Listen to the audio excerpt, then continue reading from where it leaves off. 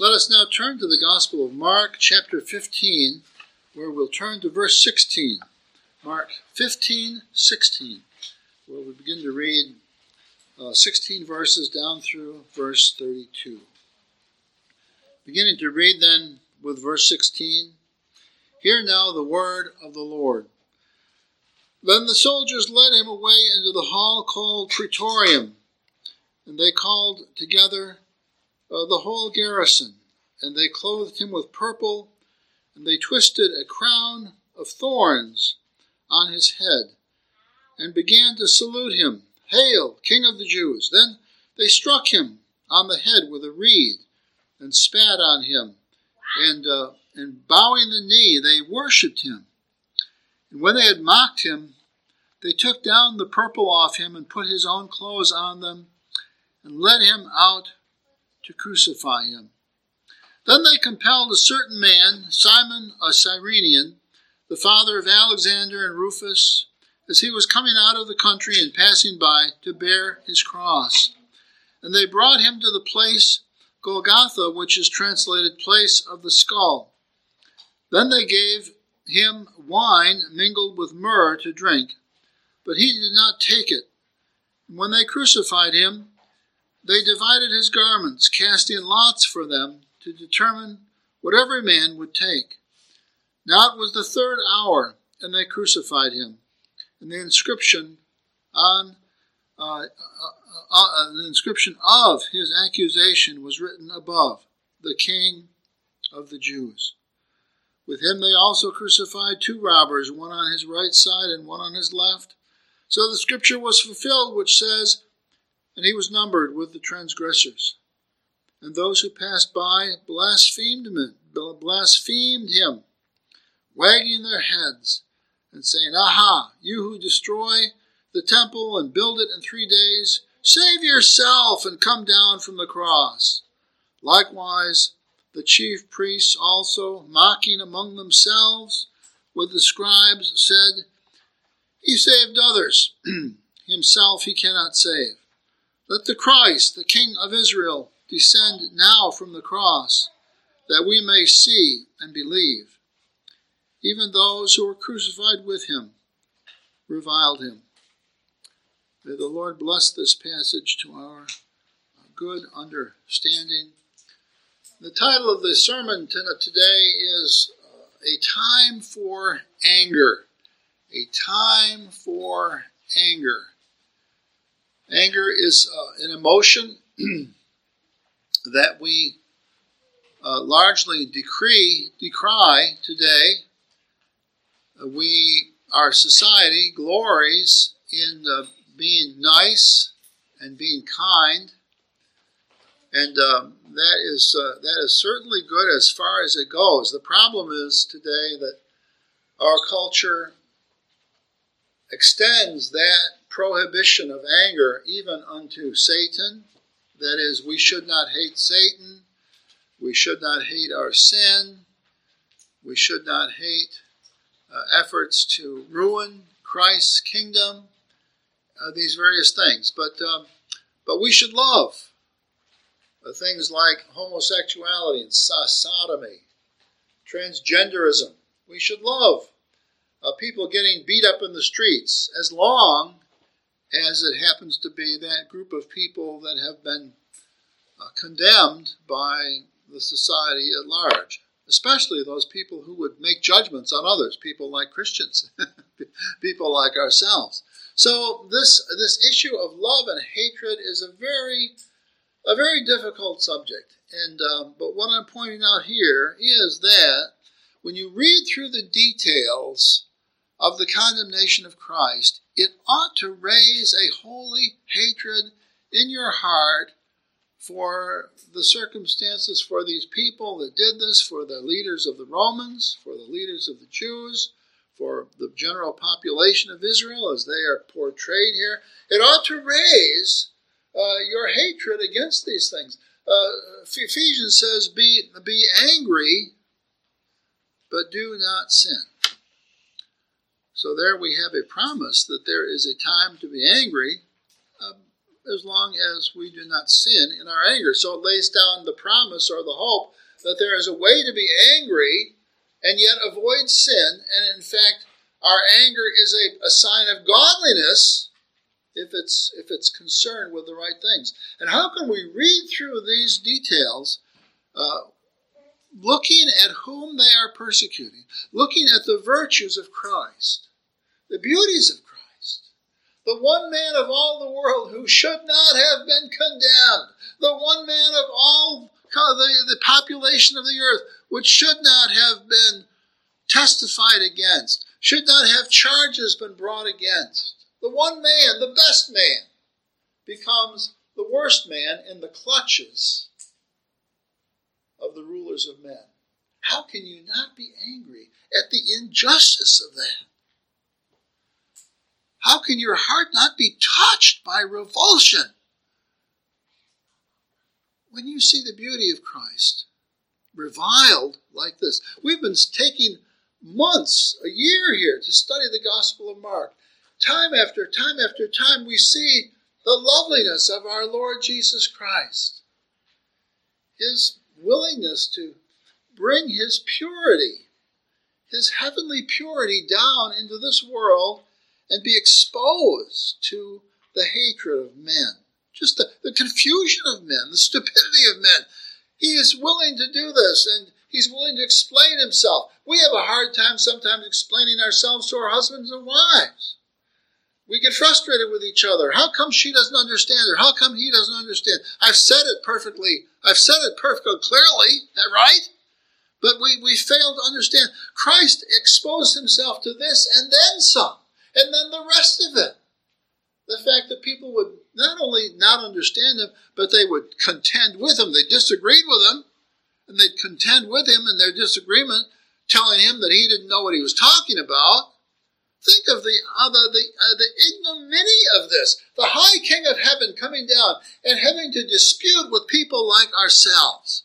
We can find fault with each other on this kind of thing, where the other person just doesn't understand. They don't know something that we know, or they don't. Their logic is illogic.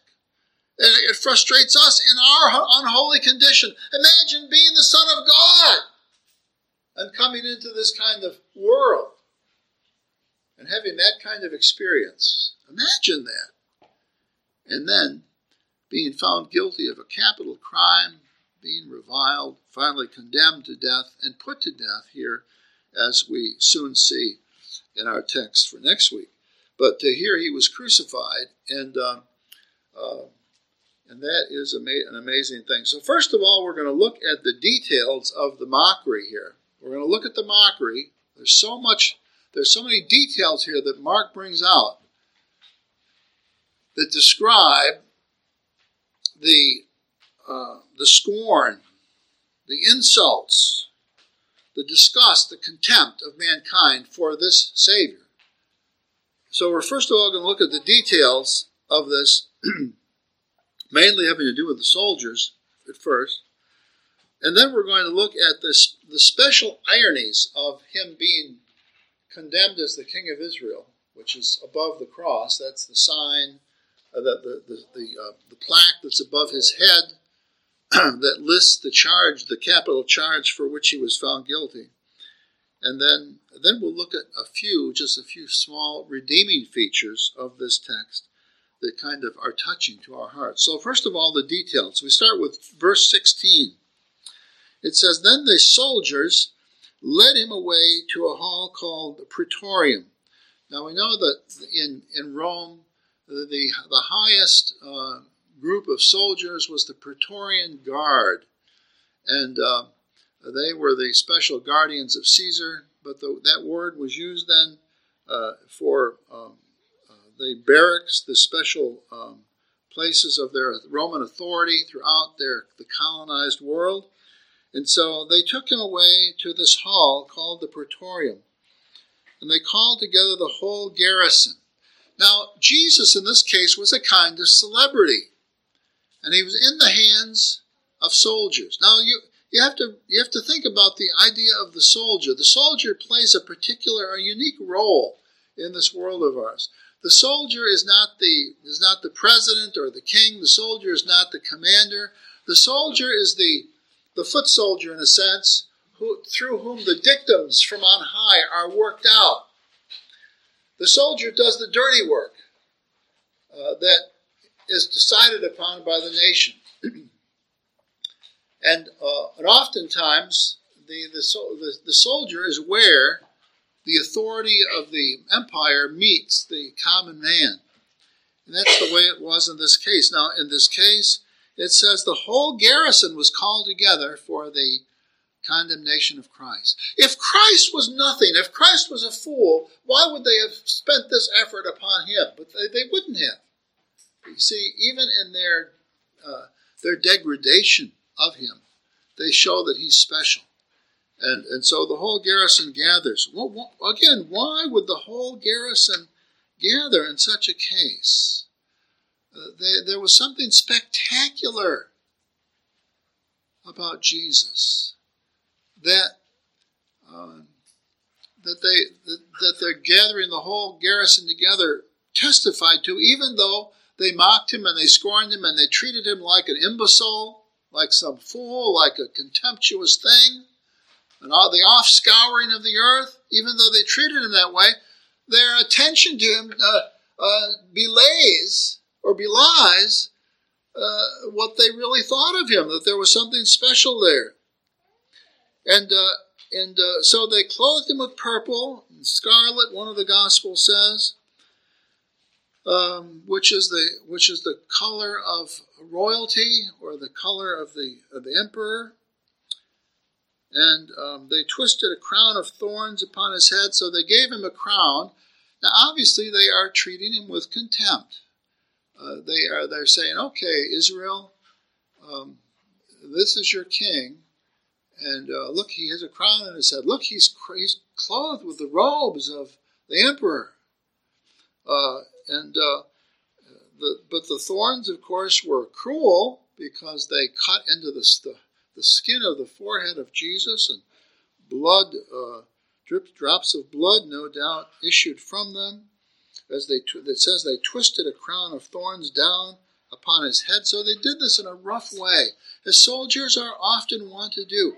If soldiers are governed by an unholy authority, they can be exceedingly cruel. They can be satanic in the execution of the strength of the empire or whatever government it is that they honor. We think of Africa and some of the terrible things that have been done in the wars over there by the soldiers of whatever power it was that ruled, whether in Uganda in years past under Idi Amin,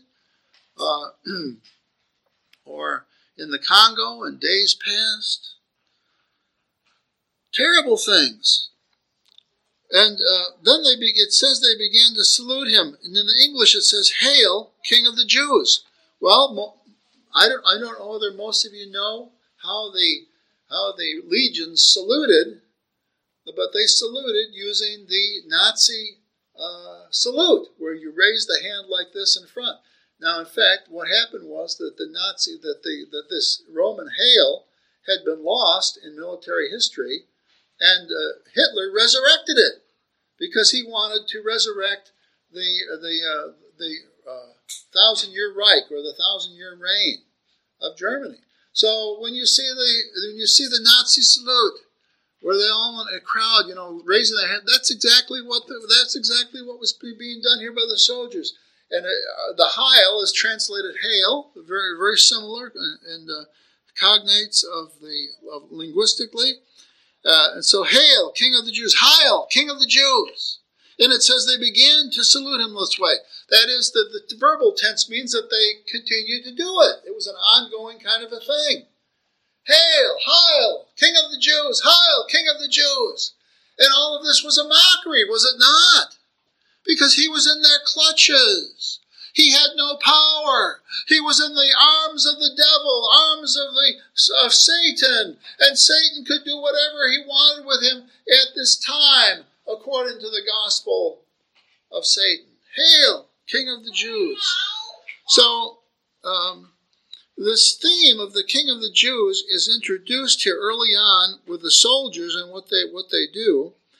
And then it says they struck him on the head with a reed, meaning some reeds banded together, more like a broom or something like that, which would, you can definitely give a good hit to somebody, but it's a way that you can persecute them, swatting them back and forth, mocking them with your power.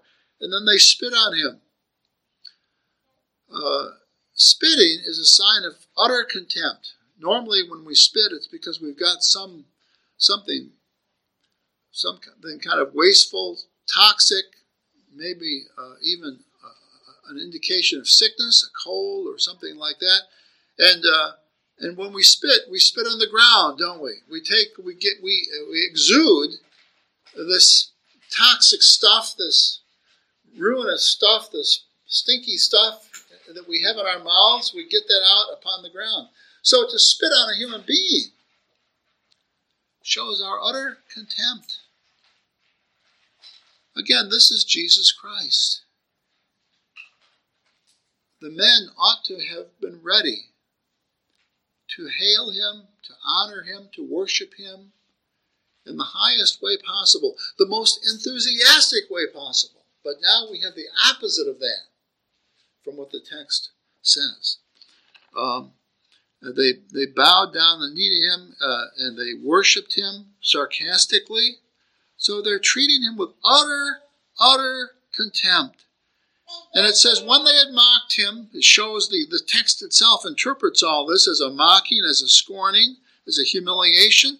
They took the purple off him, put his own clothes on them, and led him out to crucify him. Matthew Henry says, after they glutted themselves with his mockery, and then they redressed him in his clothing so that they could take him for the crucifixion. So these were soldiers who were playing with a citizen, a normal citizen, a non-combatant, as it were. They were playing with him because they had the strength to do so. It's the ultimate example of might makes right. If you're strong enough in this world, oftentimes you can do whatsoever you want, with no reference at all to the righteousness of what you do. This was the picture of the soldiers. Now, we look at that, and if that does not cause you to be angry, we would be angry if we saw somebody kick a dog, would we not? Some animal. But here is no animal. Here is the Christ, the Son of God. Does that not inspire you to a contempt yourself or an anger yourself? It should. And if it doesn't, there's something wrong with us. Now, in this, we see all kinds of things that are contemptuous with the soldier's behavior. And in my heart, as I read through this text, I thought this is the only honest emotion that we ought to have. But we lose perspective here if we do not understand that if these men were evil, if these men did not do evil themselves, if these men do not inspire our contempt for them, the one thing we forget is that we were the captains of these very men. In other words, why did Jesus have to be here in this position? Were he not trying to save us from our sins? Was he not driven to this place of vulnerability because of what we had done before? So we can be angry at the soldiers, and I would argue we ought to be angry at the soldiers. I would argue that there's something wrong with us if we're not angry at the soldiers. But however angry we are with the soldiers, ought we not to be more angry with their commanders, the ones who have driven them to this, the ones who have given them the freedom to do this? And when we think that way, we think of ourselves and only ourselves. Oh, we are so quick to excuse our sins. The mindset that leads us to sin. We so easily excuse these things and explain them away. Was it not those things that drove Christ to be where he was? Was it not those things that drove him into the clutches of unbelievers and their cruelty. And so we have to admit that.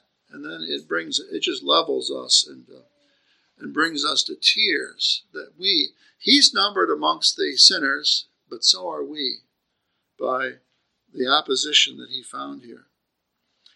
Now, secondly, then, some special notes on his kingship that we see in this text. As Jesus is made a mockery of, and as he's made spoil of in this passage, we realize that even as this was being done to him, that he was the cosmic king over every breath that these soldiers took. Can you imagine that? It says in the Bible, in him and through him we live and move and have our being.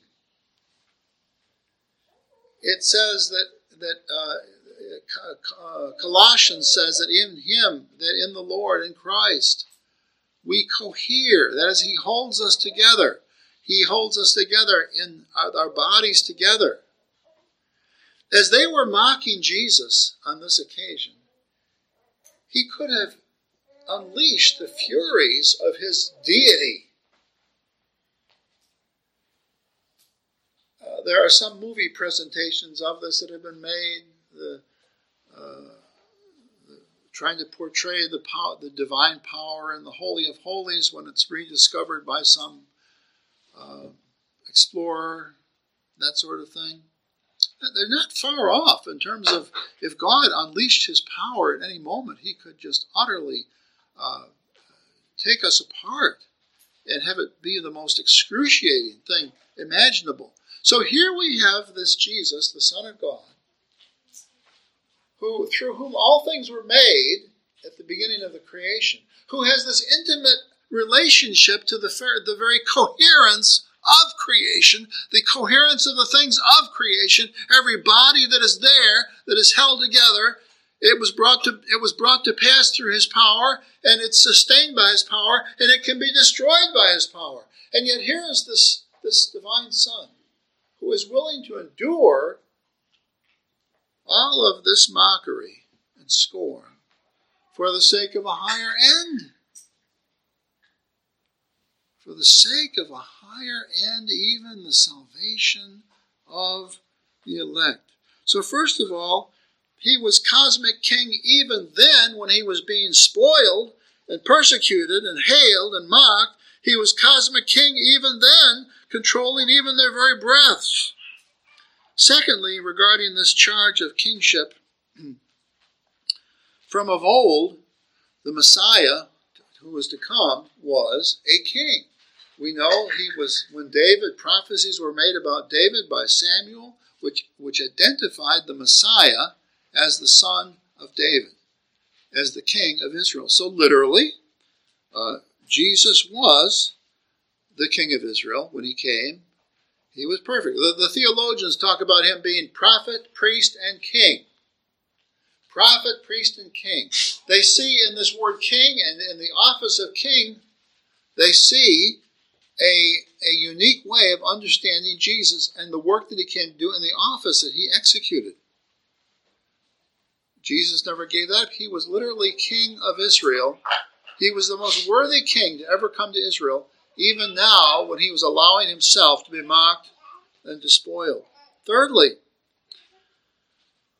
we see that the crucifixion was meant to be contemptuous of a scoundrel. Remember, the crucifixion was not Mosaic. Crucifixion was Roman. The Jews never crucified anybody when they executed somebody. They stoned them to death. Crucifixion was a Roman way of taking someone's life. When somebody was an utter scoundrel, when they were rebel and seditious against the empire, they could be crucified, and the crucifixion was to make a public mockery out of somebody and just let them hang upon this cross out in the public until the body rotted away on the cross. So the birds would come and eat the body, It was like a garbage dump, but made up of human bodies hanging upon these crosses. That was Roman. That was beneath. That was beneath the jurisprudence, the legal authority of Israel. But Jesus was meant for this, and he was crucified, and he endured this contempt because he represented not just the people of Israel, the elect of Israel, he represented all the elect of mankind. And so God used the Empire of Rome to bring this special wrath down upon his Son, which is spoken about and explained in Psalm 22, where it explains how our Lord Jesus was to be crucified. My God, why hast thou forsaken me? It goes on after that. And this was meant for the legitimate king of Israel. Crucifixion was meant for the absolute scoundrel of Rome, but as Jesus is willing to identify with the evil of mankind, he steps in and is crucified. So the death itself is very, very ironic. Fourthly, God used Pilate's contempt to shame Israel's Congress. The Sanhedrin was a representative of the old Congress of rulers. All the tribes sent their representatives to the Congress in Israel. All the elders of Israel would meet together for national issues. And God used Pilate's contempt because Pilate had written this sign, Jesus Christ, the King of the Jews. And they said, the rulers came to Pilate and said, we want you to change the signs. Change it to Jesus said he was the King of the Jews. And Pilate he had the Jews before him. Pilate was contemptuous of Israel. He was contemptuous of the rulers of Israel, the Jewish leaders of that day. And so he used their hatred of Jesus, he used that back against them in an ironic way. So he puts on the cross, above Jesus' head, this sentence, Jesus, the King of the Jews. He put it in 3 languages, Hebrew, Greek, and the Latin, the 3 languages that were spoken in that part of the world. Because he wanted the Jews of that day, the Sanhedrin, this Congress, what was left of the Congress of Israel, in their slave status to Rome, he wanted them to understand what power they were under, and he wanted to mock them. He wanted to say, "Well, we have Caesar in Rome. Here is your king. We're able to toss him about. We're able to slap him, spit on him, do anything we want. This is your king. This is you, Israel. This is what we think of you." So God in his providence used their own hatred against Jesus to recoil upon themselves. Even as they succeeded, they failed, even in this life. It was a crazy kind of a thing. And so the idea of Christ's kingship today, the kingdom of God and the kingship of Christ is really maligned. Even in some of the government overreach that we've seen in the last year. The people will say, well, the Bible says, render unto Caesar what is Caesar, and unto the Lord what is the Lord's. And then they render everything to Caesar. They don't make any kind of effort to search out what is proper for Caesar and what is proper for the Lord. God, the living God, has established Christ as his great viceroy, his great pope, if you will, which the Pope has usurped by his claiming that same role today. And God has put Christ in that role. Christ is the king of this world. And Christ is king of the church. Now, in that role of Christ as king of the church, what in the world is the world thinking? The governments of this world, what are they thinking when they think that they have the power to close the church of Jesus Christ? You see, people just don't understand what it means to be Lord, what it means to for Christ to be king. We could do a whole week or a month's Bible study and source all of that out. But what you would see in the end is that Christ is the rightful king of this world, and Christ is the rightful king of the church. And if anything, the church which marches to the orders of the Bible, of the biblical Christ, has more authority than the state in terms of its nobility, its prophetic sourcing, the revelation that guides it, and these kinds of things. It's not to say that the church doesn't make huge mistakes itself. The medieval church made huge mistakes. The medieval church put itself in the place of the civil sphere. So men are men. Men are sinners. Men do crazy things in terms of what they know about the Bible and what they should do. But this does not excuse Caesar taking all power and all authority unto himself when he does not have it. Okay, lastly here, the redeeming features of this passage. First of all, we have two prophecies that are borne out in this passage. Psalm 22:16 says that his hands and his feet would be pierced. Psalm 22:16. His hands and his feet would be pierced. God knew this afar off, what would be done. As I said before, there was no crucifixion in the Old Testament. So how in the world could the Messiah's hands and feet be pierced? It would be an oxymoron. It would be an impossibility. But in God's providence, through the raising up of the Roman Empire and the death penalty that they conceived, and the accusations against the divine Son, Jesus, it was successfully done. It's amazing when you think about it. Moses and the prophets prophesied that his hands and his feet would be pierced.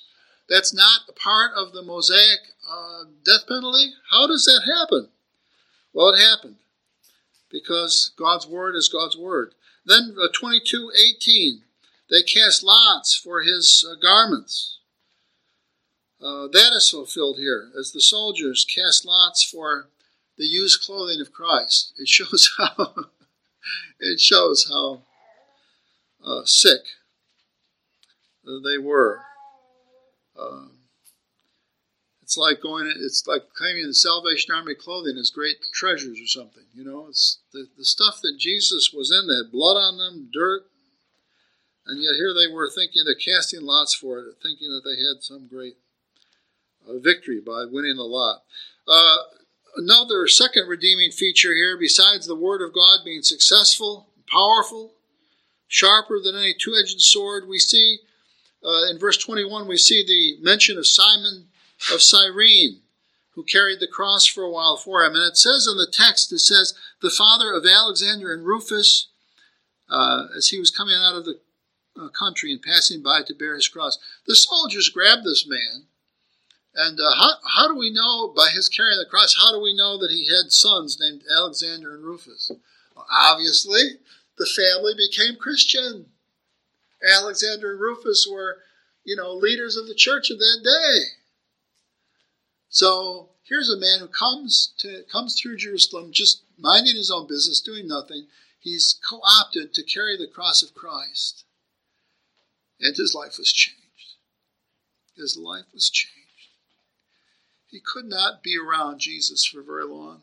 How could the Jews who had been around him for so long, how could they have not been changed by this one? But Simon, carrying the cross of Christ, the Holy Spirit fell upon him at some point and changed him and his family.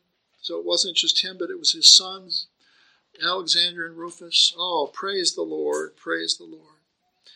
And then we see in verse 29, lastly, that Israel blasphemed, the whole of Israel in a sense.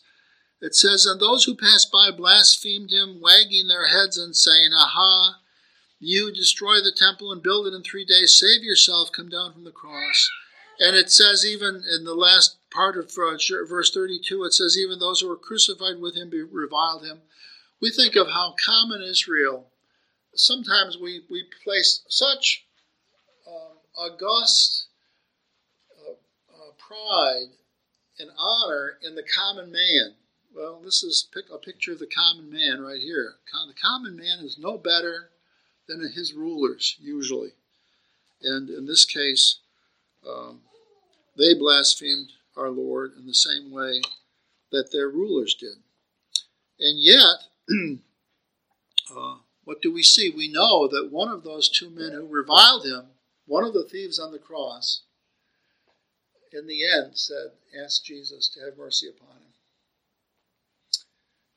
He had seen, like Simon of Cyrene, he had been with the Lord, and the Holy Spirit opened his eyes and his heart, and he was convulsed with sickness over his own sin and the purity and the righteousness of our Lord Jesus Christ. So he asked Jesus for help, and Jesus blessed him, gave him a benediction upon his head, and said, Today, you shall see me in paradise. Amen. What a text of Scripture. So, hatred is conjured up by this text, and yet we realize that we cannot shy away from it because we are the ones who brought this about because of our own faulty views of righteousness, our own misbegotten loves. We love the wrong things. We love the things of Satan rather than the things of the Lord. And so,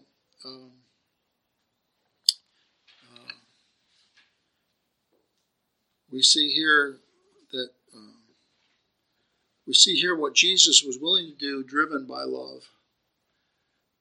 And we ought to come out hating ourselves as sinners and thinking to ourselves, we must have this grace of God. We must have it. Let's close in prayer. Our Father and our God, we pray that our hearts might be moved by this text of Scripture. That the anger of our hearts might be fired. And then, O Lord, we pray that we might see that this anger is best put upon ourselves for being the captains of these soldiers and all of their wrath, and the captains of all these people, the Israelites at the time, and all of their mockery. We pray, O Lord, that you would use thy small, soft voice to convert our hearts today to see the beauties of Jesus Christ, and yet the great power of Christ at the same time, which was testified to by his resurrection from the dead and his ascension to the right hand of God the Father Almighty, in which position he has all power under heaven and earth to do whatsoever he would. And we pray, O Christ, in this position that you might save your city, that you might save the church of the Lord Jesus Christ, that you might give her more strength in this day, give her more strength to suffer, give her more strength to witness, give her more strength to testify on thy behalf. And in the end, O Lord, we pray that thou wouldst give her more strength to reign, so that this satanic empire might be totally overturned, that we might see only thy good surviving. In Jesus' name we pray, amen.